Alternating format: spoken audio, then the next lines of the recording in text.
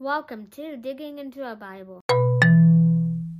Hey, welcome to Digging into the Bible. My name is Jim Barnard. This is a production of Tiller Coaching. All right, it is day 66, and we've got Paul standing before this angry mob. He is giving a defense. He's sharing his story, so we're going to see the continuation of that today. With that as the backdrop, let's go ahead and dig in. This is Acts chapter 22, starting at verse 17.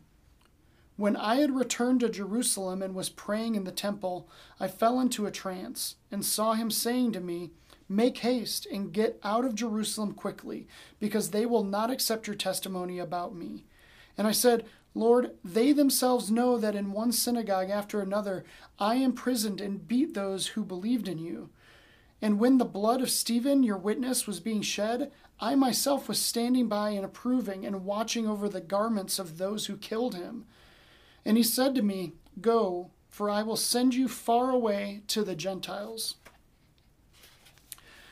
Up to this word they listened to him. Then they raised up their voices and said, "Away with such a fellow from the earth, for he should not be allowed to live." And they were shouting and throwing off their cloaks and flinging dust into the air. The tribune ordered him to be brought into the barracks, saying that he should be examined by flogging, to find out why they were shouting against him like this. But when they had stretched him out for the whips, Paul said to the centurion who was standing by, "Is it lawful for you to flog a man who is a Roman citizen and uncondemned?" When the centurion heard this, he went to the tribune and said to him, "What are you about to do? For this man is a Roman citizen." So the tribune came to him and said, "Tell me, are you a Roman citizen?" And he said, "Yes." The tribune answered him, "I bought the citizenship for a large sum." Paul said, "But I am a citizen by birth." So those who were about to examine him withdrew from him immediately, and the tribune also was afraid, for he realized that Paul was a Roman citizen and that he had bound him. But on the next day, desiring to know the real reason why he was being accused by the Jews, he unbound him and commanded the chief priests and all the council to meet, and he brought Paul down and set him before them. Well, how the roles have reversed. We've already kind of talked about this, but Paul used to hold the cloaks for the angry mob, and now the cloaks are coming off on the angry mob for him. It's such a juxtaposition of where we started in Acts to where we've landed. They want to kill Paul the same way that Stephen was killed. That happened about 20 to 25 years prior. That's how far we've traveled so far in the book of Acts. Really almost 30 years since the very beginning, but about 20 to 25 years since Stephen was stoned to death. And that's a lot of time and growth for the way.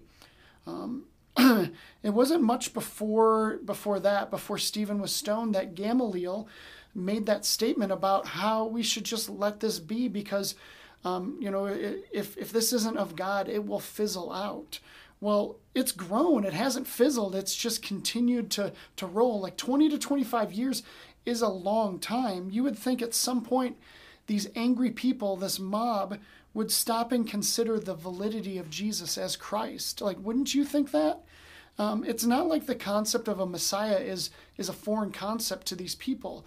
Jewish faith and prophecy and tradition is based on the concept of a coming Messiah. They just don't like this Messiah. That is the problem, which still confuses me. To be honest, and I don't want to take shots at Jewish people at all. Not my heart here. But are the Jewish people still waiting for a Messiah? I honestly don't know the question or the answer to that question. I would love to know. I don't know that I know many Jewish people. The Jewish folks that I know really aren't practicing, so I don't know that they would be a good resource. But I would love to know if they are actively waiting for a Messiah, because it's been over 2,000 years now, and this movement still hasn't fizzled out. Not in the least. I think Gamaliel's words are beautiful. And they probably resonate today. Not probably, they absolutely resonate today.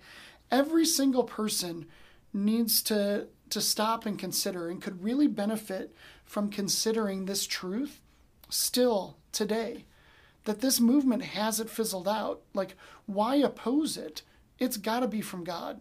Now, I know that that's a flimsy argument on one level, but also, 2,000 years worth of people sacrificing and giving of themselves for the cause of Christ. I don't know. That's got to make the least of us stop and consider. All right, well, with that, thank you for watching. Thank you for listening. I will see you tomorrow as we continue on with Paul's defense in Acts chapter 23. I will see you then.